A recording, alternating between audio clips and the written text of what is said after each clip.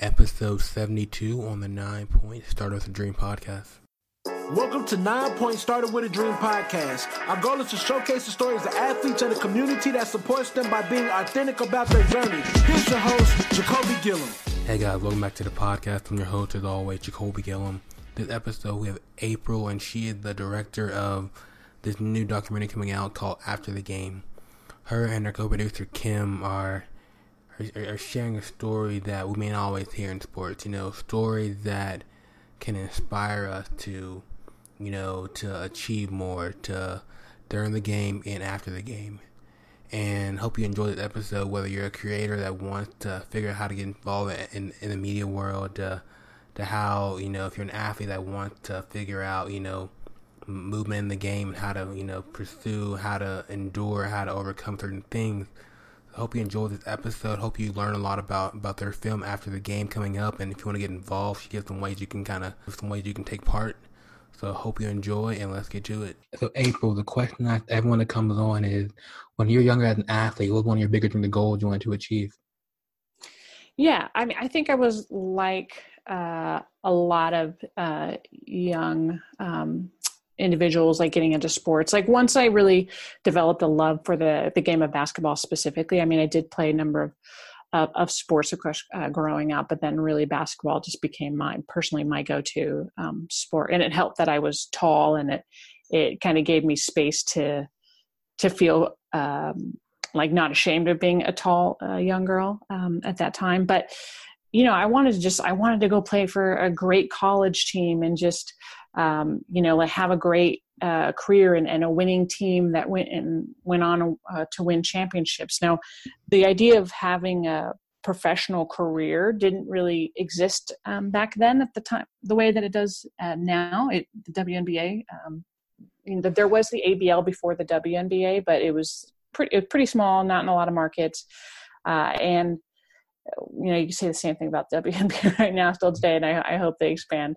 But they didn't actually form and start their first season until I was already, I think I was like a freshman in college at that point at Chapman University. So it wasn't until then I was like, oh my God, like this is actually like a thing. Like people, like women could actually go and play professional basketball.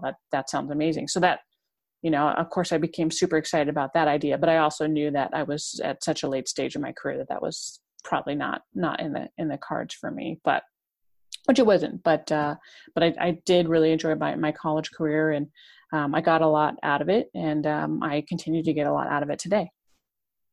So going back, you said you were taller, so basketball kind of just felt more of a, I guess, was it almost like a way of feeling, I don't know, just kind of comfortable in your own skin in a sense? Yeah, totally. I think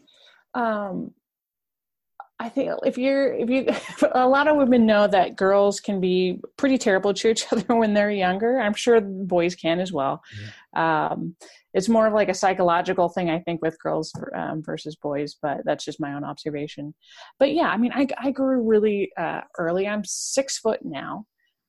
And I was already about 5'11" by the time I was 13 years old. So just imagine being in middle school and you have somebody, a young girl who's taller than a lot of the adults, a lot of the teachers in the school. And so it's pretty awkward. And I always very, I have a lot of empathy for when I see other young girls, and you can sort of tell young girls that are sort of not comfortable in their body. They, may hunch their shoulders and so on and so forth. But I always enjoyed basketball even before I had my growth spurt. It was just something my sister and I would go play at the park, and we were pretty competitive kids already. So we played a lot of one-on-one, tore each other up on a number of occasions. So who's better though? Who's better? Yeah, exactly.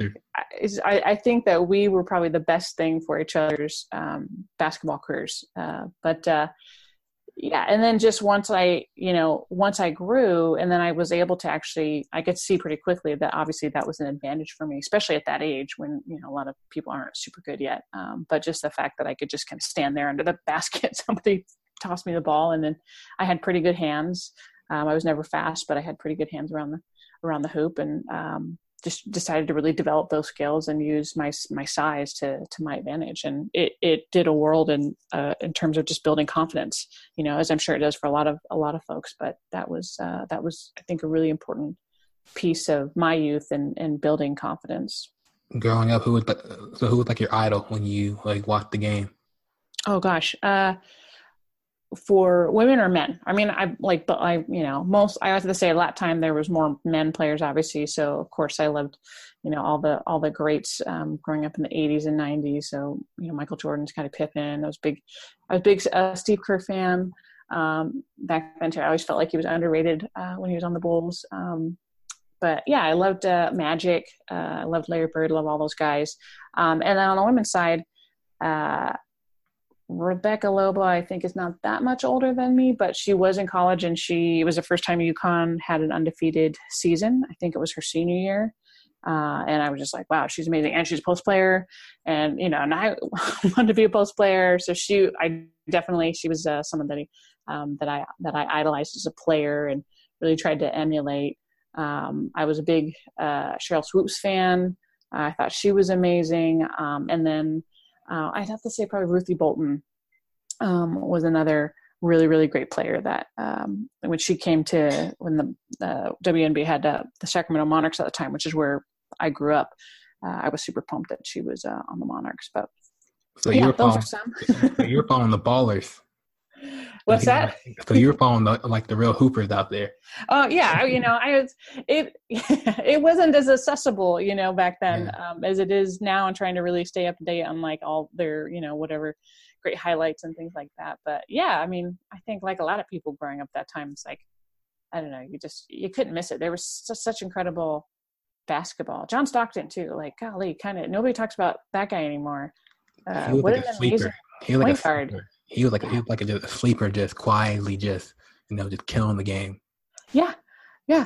I know. Isn't he like all-time assist leader still, or something? I don't know. He was an amazing player, and like people don't really mention him, but yeah, he was just an incredible teammate. He seemed like he too. He was all about giving the attention to Karl Malone, who was a great player as well, and I just sort of gravitated towards that. Obviously great feats on the basketball court, but also folks who looked like they were just really great teammates and unselfish with the ball. Probably because I was a post player, and I started to develop the idea of like, give me the ball. like I need you to ball out. So please, I'm gonna be nice to you. I like guards who pass the ball. So give me the ball. So when it came to going to college, you chose Chapman. What about Chapman was like the university for you? Yeah, it was a couple things. One, it had a kind of up-and-coming film school. I mean, I didn't know that at the time. I just knew it had a film school. And I already knew at that point that I wanted to make films, be involved in video production, just do whatever just related to visual storytelling. And so the more I looked into the school and looked into their film department at that time, the more excited I became. Coupled with just chatting with the coaches, I feel like we connected. Both the head coach and the assistant coach there at the time they just seemed like really strong coaches, but also just really good people. And obviously, when you spend that much time with a team or with your sport, you want to be working with people that you see yourself developing a relationship with and developing trust with. So they just, I thought they were just, great. And then it worked out to my advantage that Chapman was, especially at that time, was quite a small school. I think it was only 2,200 undergrad. They've grown considerably now to almost, I want to say like 3 or 4 times that size. But again, just, for building confidence and kind of getting comfortable in my own skin. For me personally, that was just an experience that I think really was beneficial, was having that kind of small school approach. I love it. And kind of going on that whole, production and video side. So for me in high school, I was in like this kind of like magna program where we kind of made short films, and we had like a whole kind of news show, everything like that. And I was a part of that. So for you, at what age do you kind of say like, I really love visual storytelling and the media side of things? Yeah. Okay, you're going to laugh. First, that's awesome that your school had that. I think encouraging the arts for anybody, not that they have to make a profession out of it, but just as an outlet is fantastic for any young person. But I want to say 2 films probably stand out to me is just when I saw them, I was like, I want to do this. This looks awesome. The first one was a smaller film called Fried Green Tomatoes. I just felt like it was just a wonderful little story, starring Mary Louise Parker, Mary Stuart Masterson, Kathy Bates, Jessica Tandy.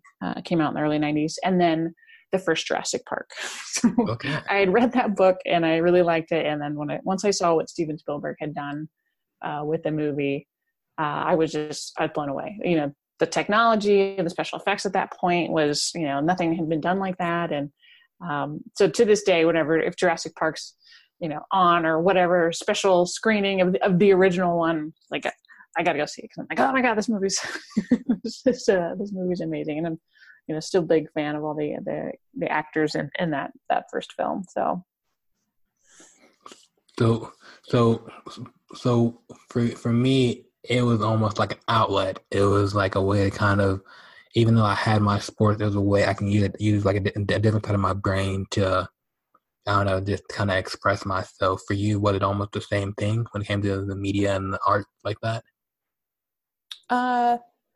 Expressing yourself, yeah, for sure. I think that I just always gravitated towards storytelling. Whether it was like just literally telling somebody what happened for your day or your week or whatever, and just trying to make it kind of entertaining and memorable, I guess, for the audience member. So this seemed like just the next extension of that with the most broad opportunity in terms of like how to convey a story. Yeah. Like it's not just about the visuals. It's obviously a big component of it, but also the sound design and, the dialogue or the lack of dialogue or just so many elements that go into film and TV or, short films, episodic, what have you, that I think is just something, obviously humans connect to it. It's a booming industry.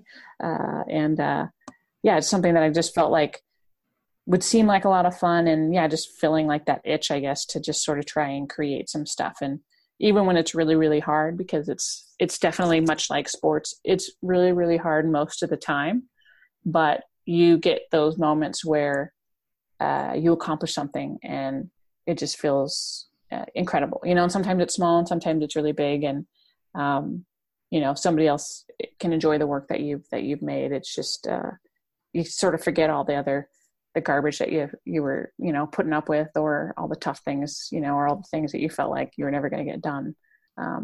You just kind of focus on the wins, on the outcome at the end. Yeah. The thing you're working towards. Yeah, exactly. It's like when you think back to probably your own like career, probably the things that you think back on most are, well, when did I do well? When did I accomplish my goal? When did I get that win? When was I number one? Or when did I have the best time or what have you? And maybe sometimes the hard stuff, but you can sort of reflect on those really positive moments that made it all worth it. Definitely. So while you were at Chapman, and you're playing, was that always on your mind, like this next chapter, like when that day the ball stopped dribbling? Oh yeah, for sure. I think that as a young person, I sort of didn't. I knew it was the reality. I didn't want to accept it, but I knew that it was, that it was coming. I wanted to see. I actually went and did try out to find like a sports agent and all type of stuff, and learned that there were like a bunch of folks who were willing to rip off young girls at that time because the WNBA was so new. And so you had all these people like literally who were setting up like bogus camps and things like that to take your money, and like no agents were there, but whatever, you learn the hard way. But, so,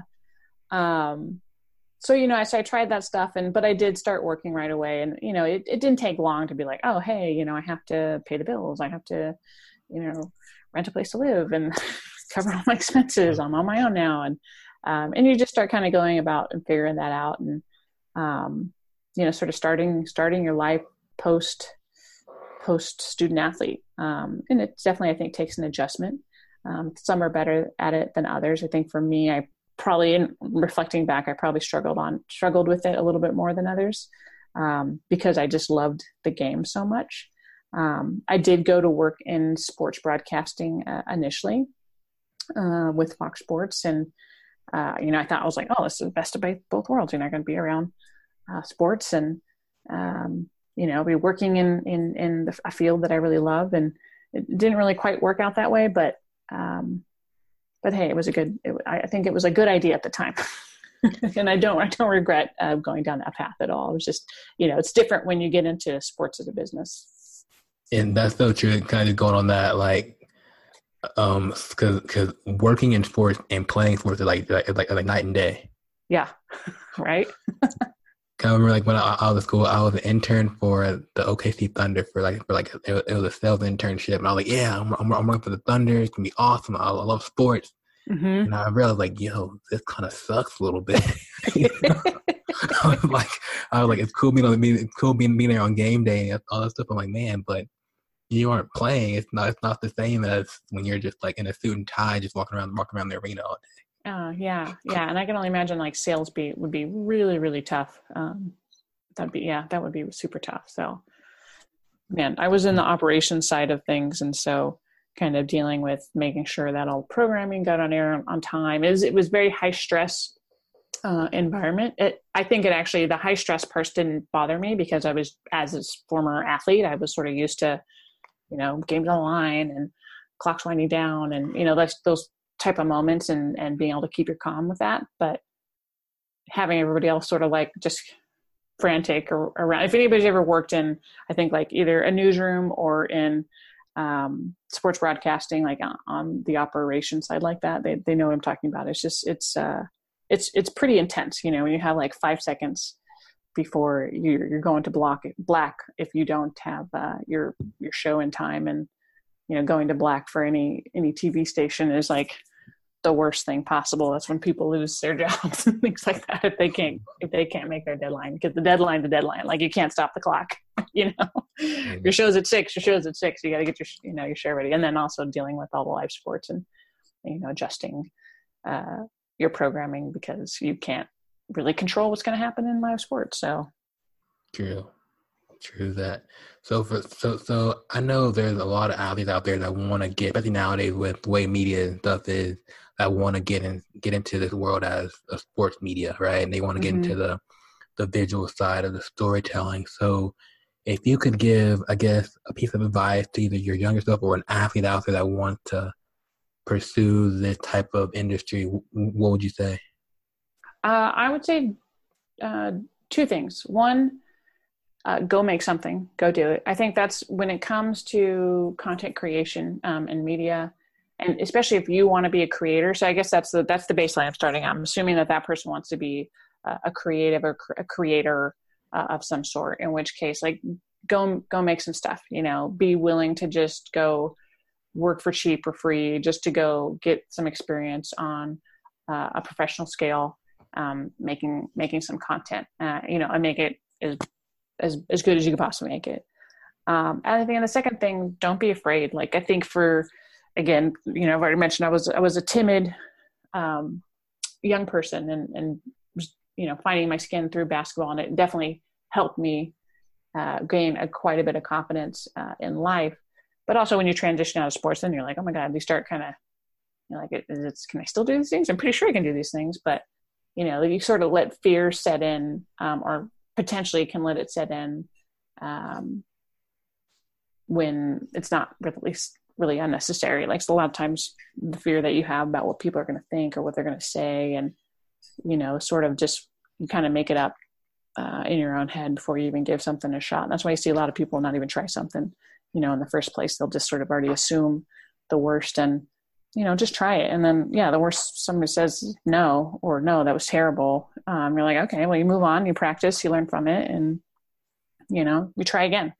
So it's a new game, exactly. So it's just, just go, just try, you gotta shoot the ball at some point. So You're never going to make it if you don't shoot it. I'm gonna quote that. That's me a snippet in this episode. There you go. So for you, you took a lot of shots. You were taking shots, and now you're at the point where you're doing your first full length film documentary. Yeah. And how did you get here? Like, how did you get to the point where you said, "I'm going to go for it" yourself?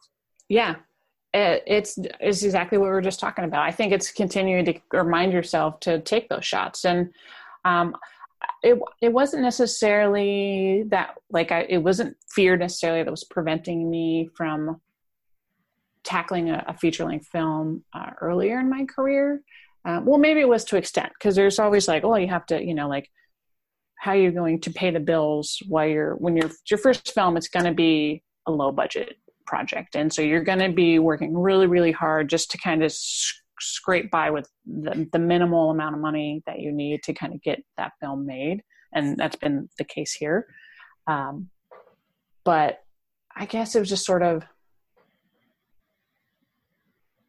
I'm trying to think, like, I don't know. I think it's, I don't know. I think it's also just like convergence of things like coming at the right time. I'd been wanting to make a feature film for a while, but I guess I didn't really know what story I felt was the right story to tell at the point. I mean, I had been kind of working on some scripts with my co-producer over the last couple of years, which we were excited about. They were narrative scripts, but nothing I think that we were both just like, okay, we just sort of got to drop everything and focus on this.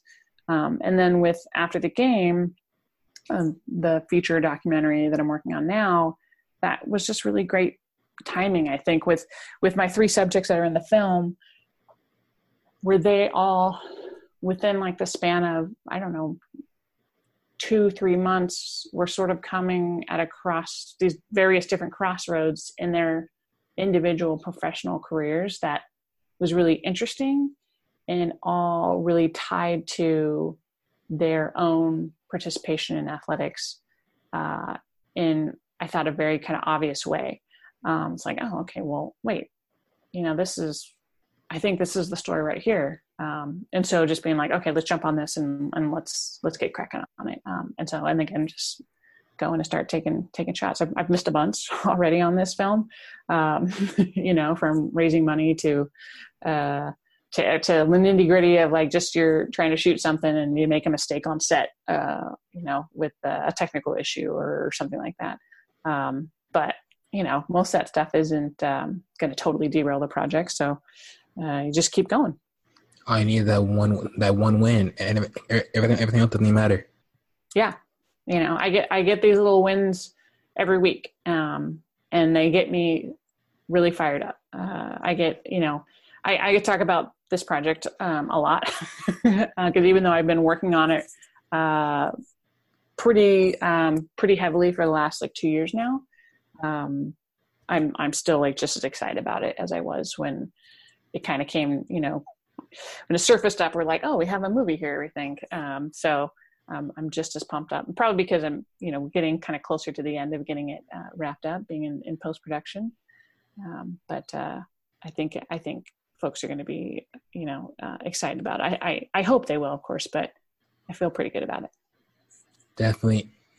So here, like we believe that like every athlete has a story, right? And so you said, these three women have a story. So what about their story? Something that we can all just gravitate towards, just where someone can just listen to and say, that helped me with my journey. Yeah. I mean, so they have very specific examples to them. When the film starts in 1999, when they were student athletes, and these were my teammates at the time as well. So I, had incredible access. My coaches were very understanding, thankfully, and just let me film, everything around that season. So, because at the time I really wanted to highlight just women's athletics in general, because there was nothing really that was really showcasing the work ethic, the competitiveness, the tenacity that women athletes have. And so that's sort of why I started filming everything at that point. But we get to meet three of these characters. at that point, and you sort of see what they're going through at that point. You know, the coach is really focused on obviously like getting the team to the NCAA tournament, having a winning season, and making the playoffs. We have a senior who hasn't really had a great deal of personal success with the program yet. She's been there 4 years, or she's entering her 4th year. And she's just trying to rack her brain about like, how do I get more playing time? Like, how can I really prove myself? Because I've been working hard, but like to her, the rewards really aren't paying off yet. And so what is she going to do about that to really kind of get her career off the ground the way that she wants to? And then we have this other character who is transferring. She's a junior, and she's a transfer from, you know, another, she's a JUCO kid, and trying to find her place on this new team. Like she's not you know, she's not totally green. She's not a freshman. She's got some experience, but still she's this new kid on the block coming in. And we catch up with them again. So we follow them throughout the season. I won't give away kind of what happens there, but we then catch up with them and we kind of go back and forth in time to see what they're up to today. And you see the coach kind of like struggling with, you know, her kind of life beyond coaching. She's no longer a coach. And what is she sort of like her, you know, own identity beyond being a coach. And also, by the way, she's also she's a former athlete herself, and one of UCLA's top 15 greatest women's basketball players of all time. So she's had like her own storied career around basketball. And our senior, you know, she is, you know, she's grown. She runs her own business. She's actually trying to get another second business off the ground. So sort of much like as when she was in school, like how is she going to get her career really off the ground? How is she getting this business off the ground? And it's sort of like a new business, sort of like out of her immediate expertise. And so trying to figure that out. And then our junior transfer, she's been at the same company now, you know, present day for like 15 plus years. And she, for the first time, is contemplating leaving that company and kind of, again, being the new kid on the block all over again, someplace else. And when you talk about all of them, like they can't help, like they're just, you know, always an athlete, right?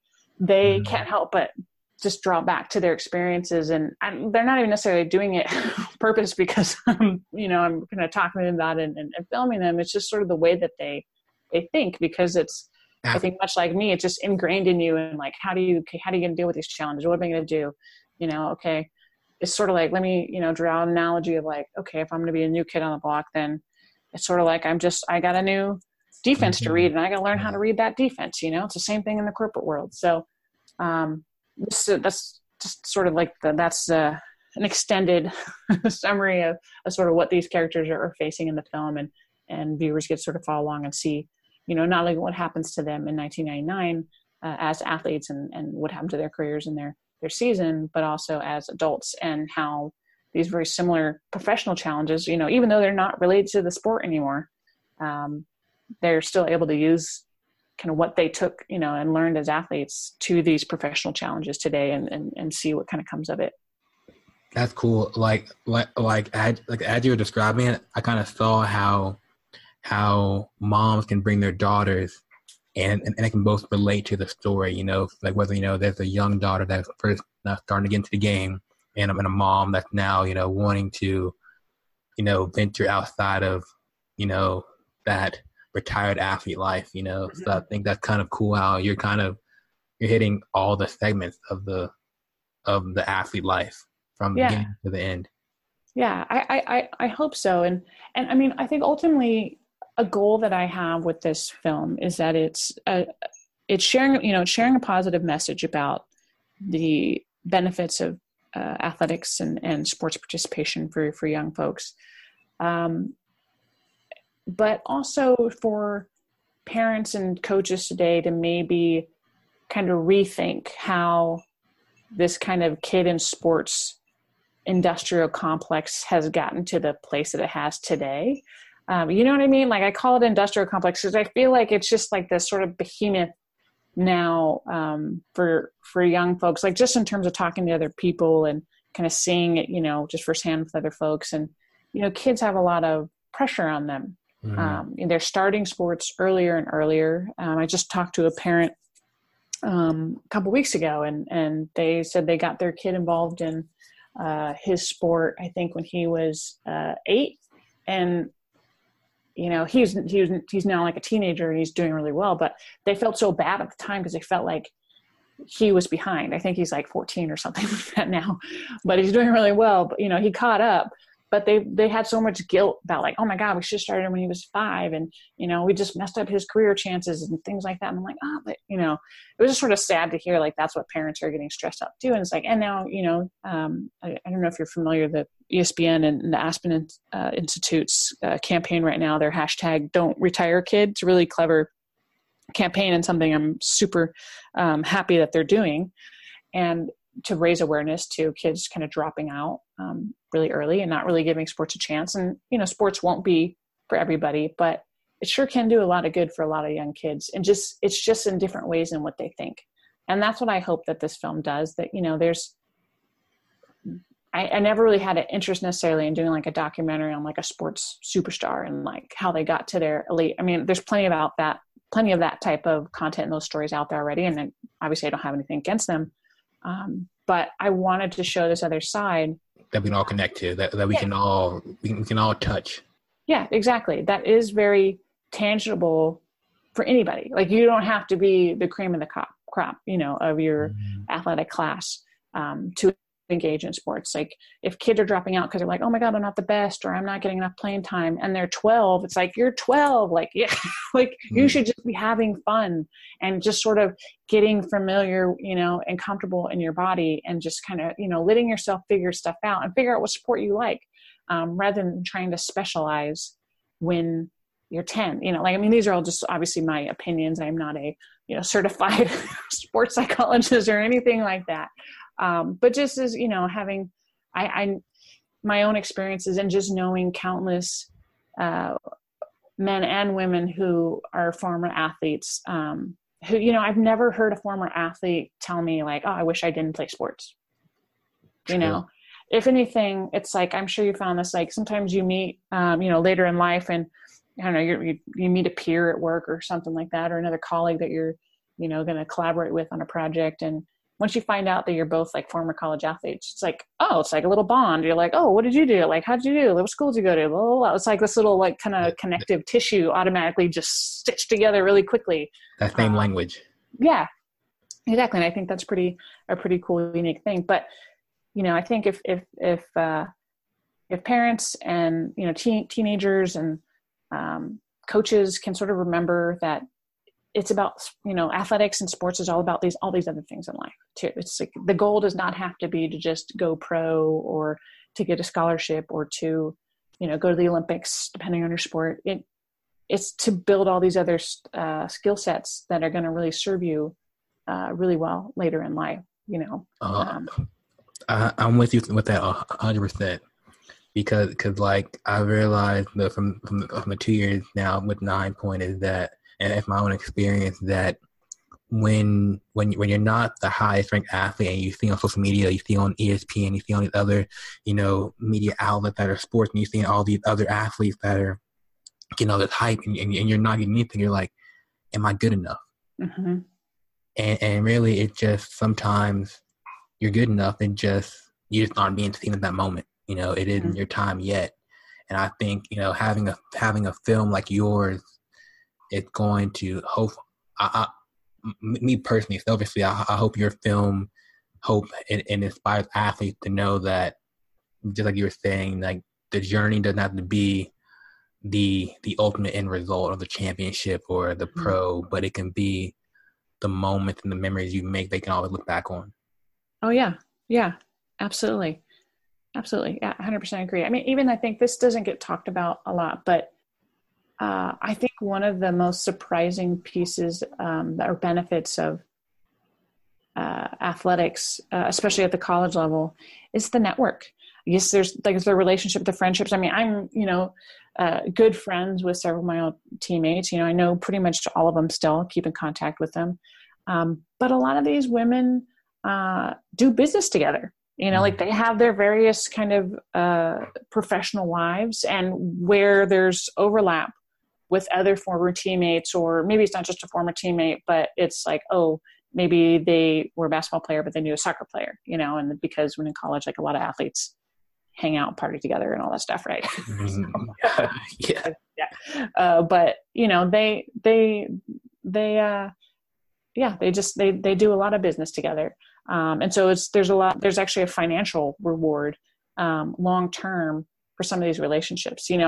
Like I would caution and say that shouldn't be somebody's like first objective is to go into sports and be like, oh, I'm going to build this network so that I have financial rewards in the future. Like it starts with the relationship, of course, but I just thought that was really interesting. And actually, one of the characters in the film, she was actually in a sorority during college as well. And, I was talking to her about that. And she was like, what's crazy is that, like my career in athletics has far more benefited her business and her professional life from a financial standpoint than her sorority ever did. And she's like, I've gotten way more contacts in business out of that kind of athlete network than I ever did out of my sorority network. And she's like, and I pay to be in my sorority. She's like, so go figure. None of that, I'm sure not everybody's Greek experience, but that was hers.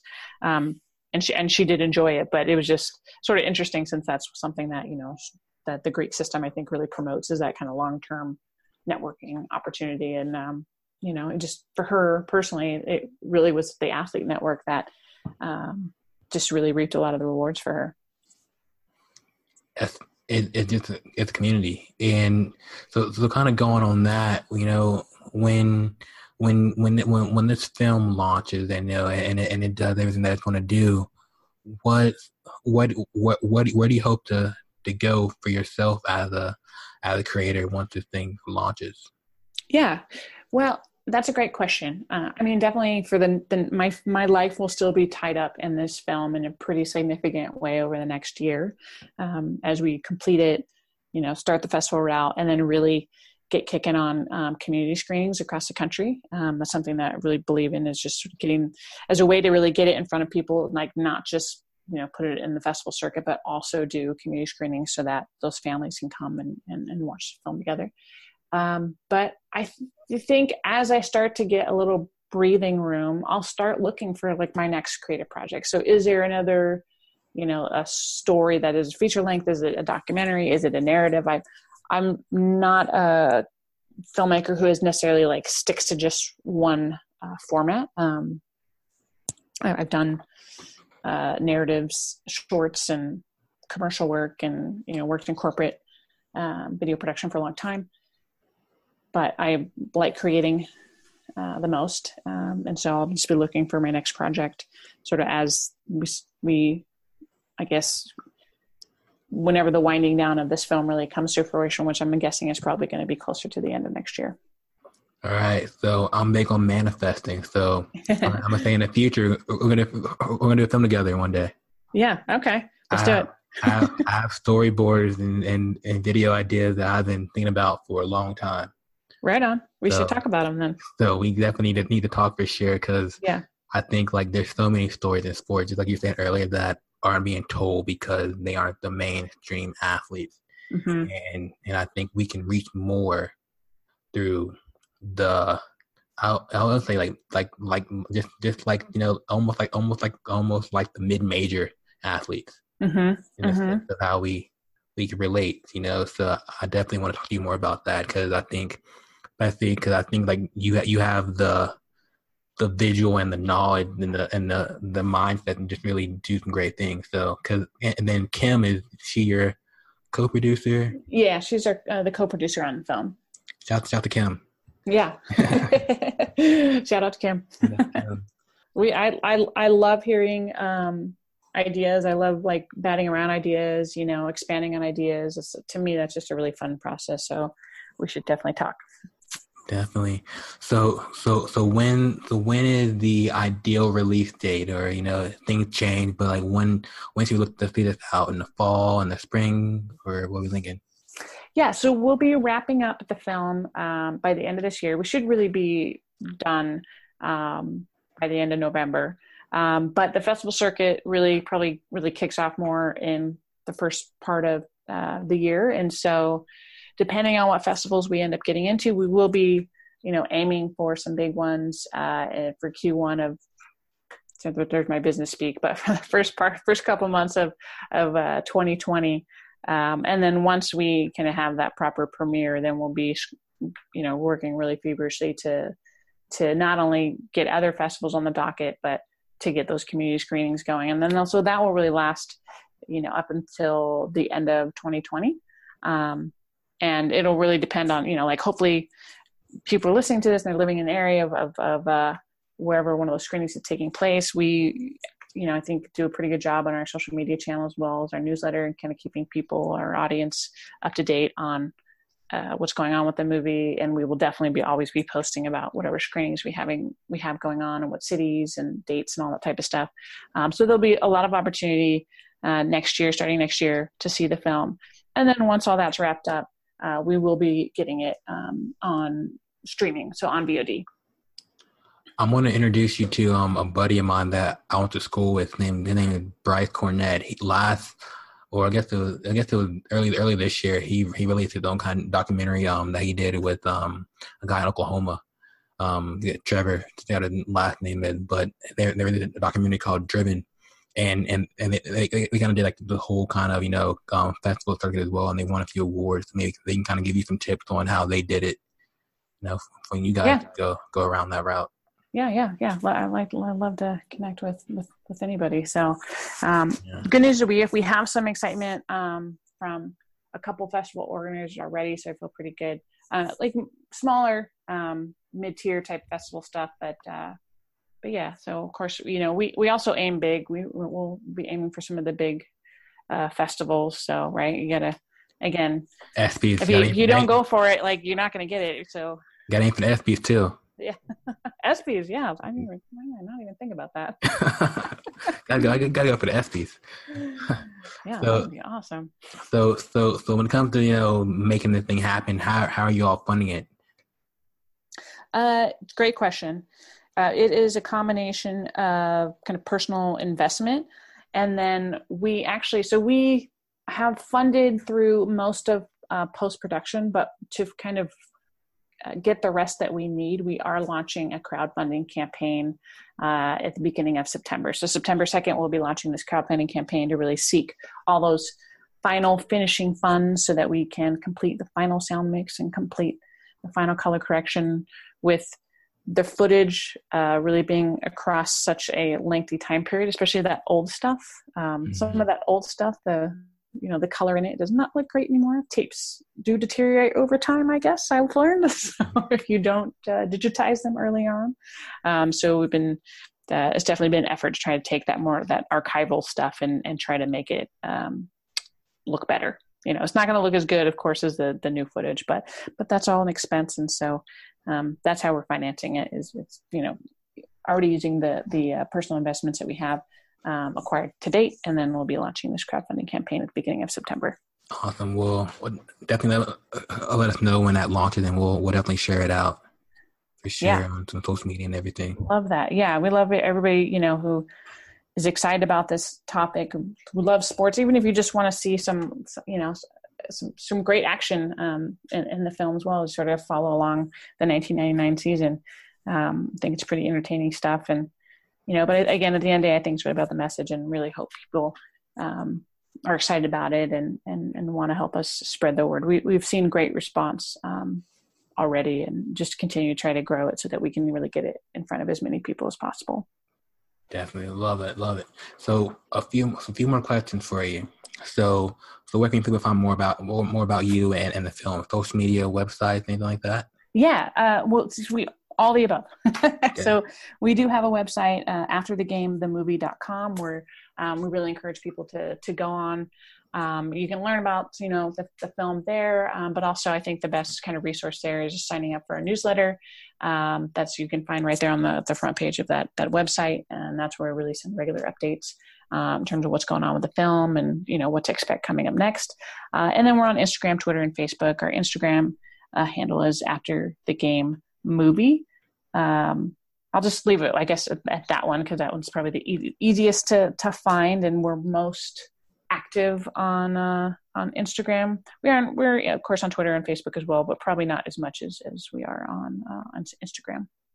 Awesome, awesome, and I'll have some links to everything as well, so you can go easily find it and everything.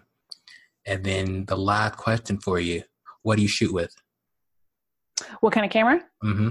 Oh, a Canon. We shoot on a Canon C100 Mark II. Ooh, you fancy. It's not, yeah. Well, it's a little bit older by, some filmmaking standards today. But I think it just makes a beautiful image. Yeah. So I love it. I think it's a fantastic camera, and I will continue to use it for years and years to come.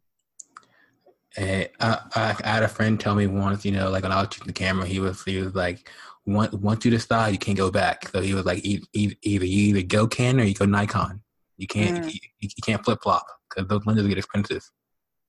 Yeah. Well, I mean, you can buy, I think, kind of like a little. Well, I don't know with Nikons actually if you can get like the little adapter rings for them, but yeah. I mean, for video, I'm a big Canon fan. I just love the image sensor and just the way, at least for kind of low budget stuff. I mean, I do love red. I have shot on red for other projects in the past.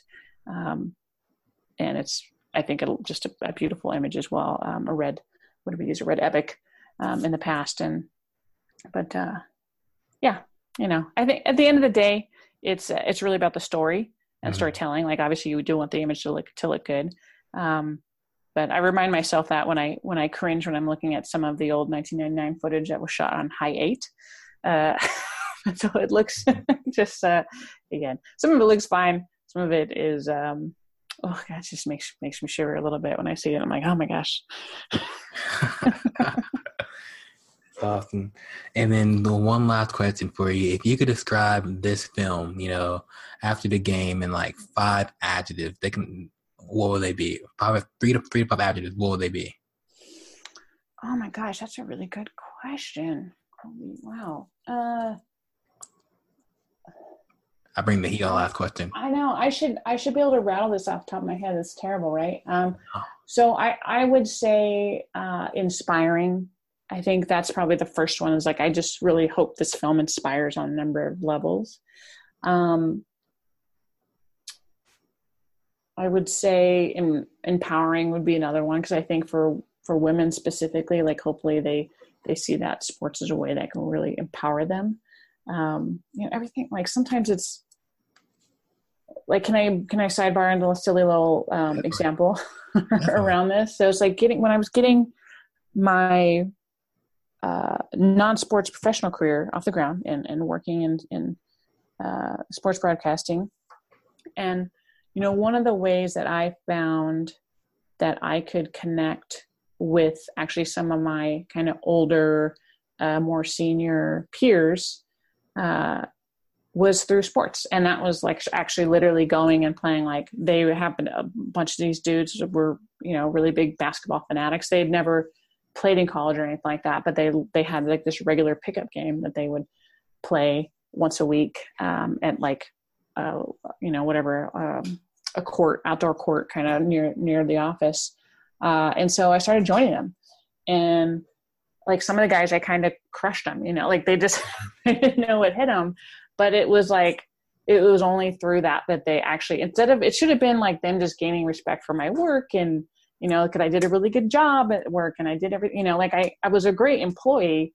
But they didn't care about that. Like what they cared about was that, I could block the crap out of one of those other guys on the other guy team, or that I could shoot consistently or I could rebound. Like it was just sort of this silly little thing, but it actually, I think really, really helped in me developing relationships with folks and actually doing it better, as well as giving me confidence in that work environment. So it's just, again, it's sort of like a silly little story, but it was a very like direct translation of sports into the professional world and building relationships. So that's that empowering piece, I think, where, all of them, like it was, I think the first time any of them actually ever played basketball against a woman, like in their lives at, this is like the, whatever, 2000, 2001 or whatever. Which was pretty sad that was the case. I don't think that's going to be the case for most guys now, but yeah, it was I think it was empowering. So that was another word that comes to mind for this film. Okay. We can leave it at those. Empowering and inspiring. Yeah, we'll say fun too. I think we'll have fun with this, watching this. It's kind of lighthearted. It's not. I'm not trying to, be a Debbie Downer, or anything like that. I want people to have fun. So a lighthearted, inspiring, yes, empowering sports film. Mm-hmm. Boom. Awesome. Thank you for giving me the adjective. No, I love it, and I'm really excited to see it and just really and everything that comes out. So, yeah, April, it's been great having you on, and I've enjoyed learning your story, learning more about this film, and excited to learn more. Yeah, thanks again so much for having me on, and I love talking about it. I hope your listeners check us out, afterthegame.movie.com, and I can't wait to share it with people. I'm just really, really excited about that. Yo, thanks for listening to this episode of the 9 Point Started With a Dream podcast. If you enjoyed this episode, please comment, share, leave a review. We would love to hear your thoughts. You can find more athlete-driven content at 9point.com. Till the next episode, you're only one opportunity away. Peace.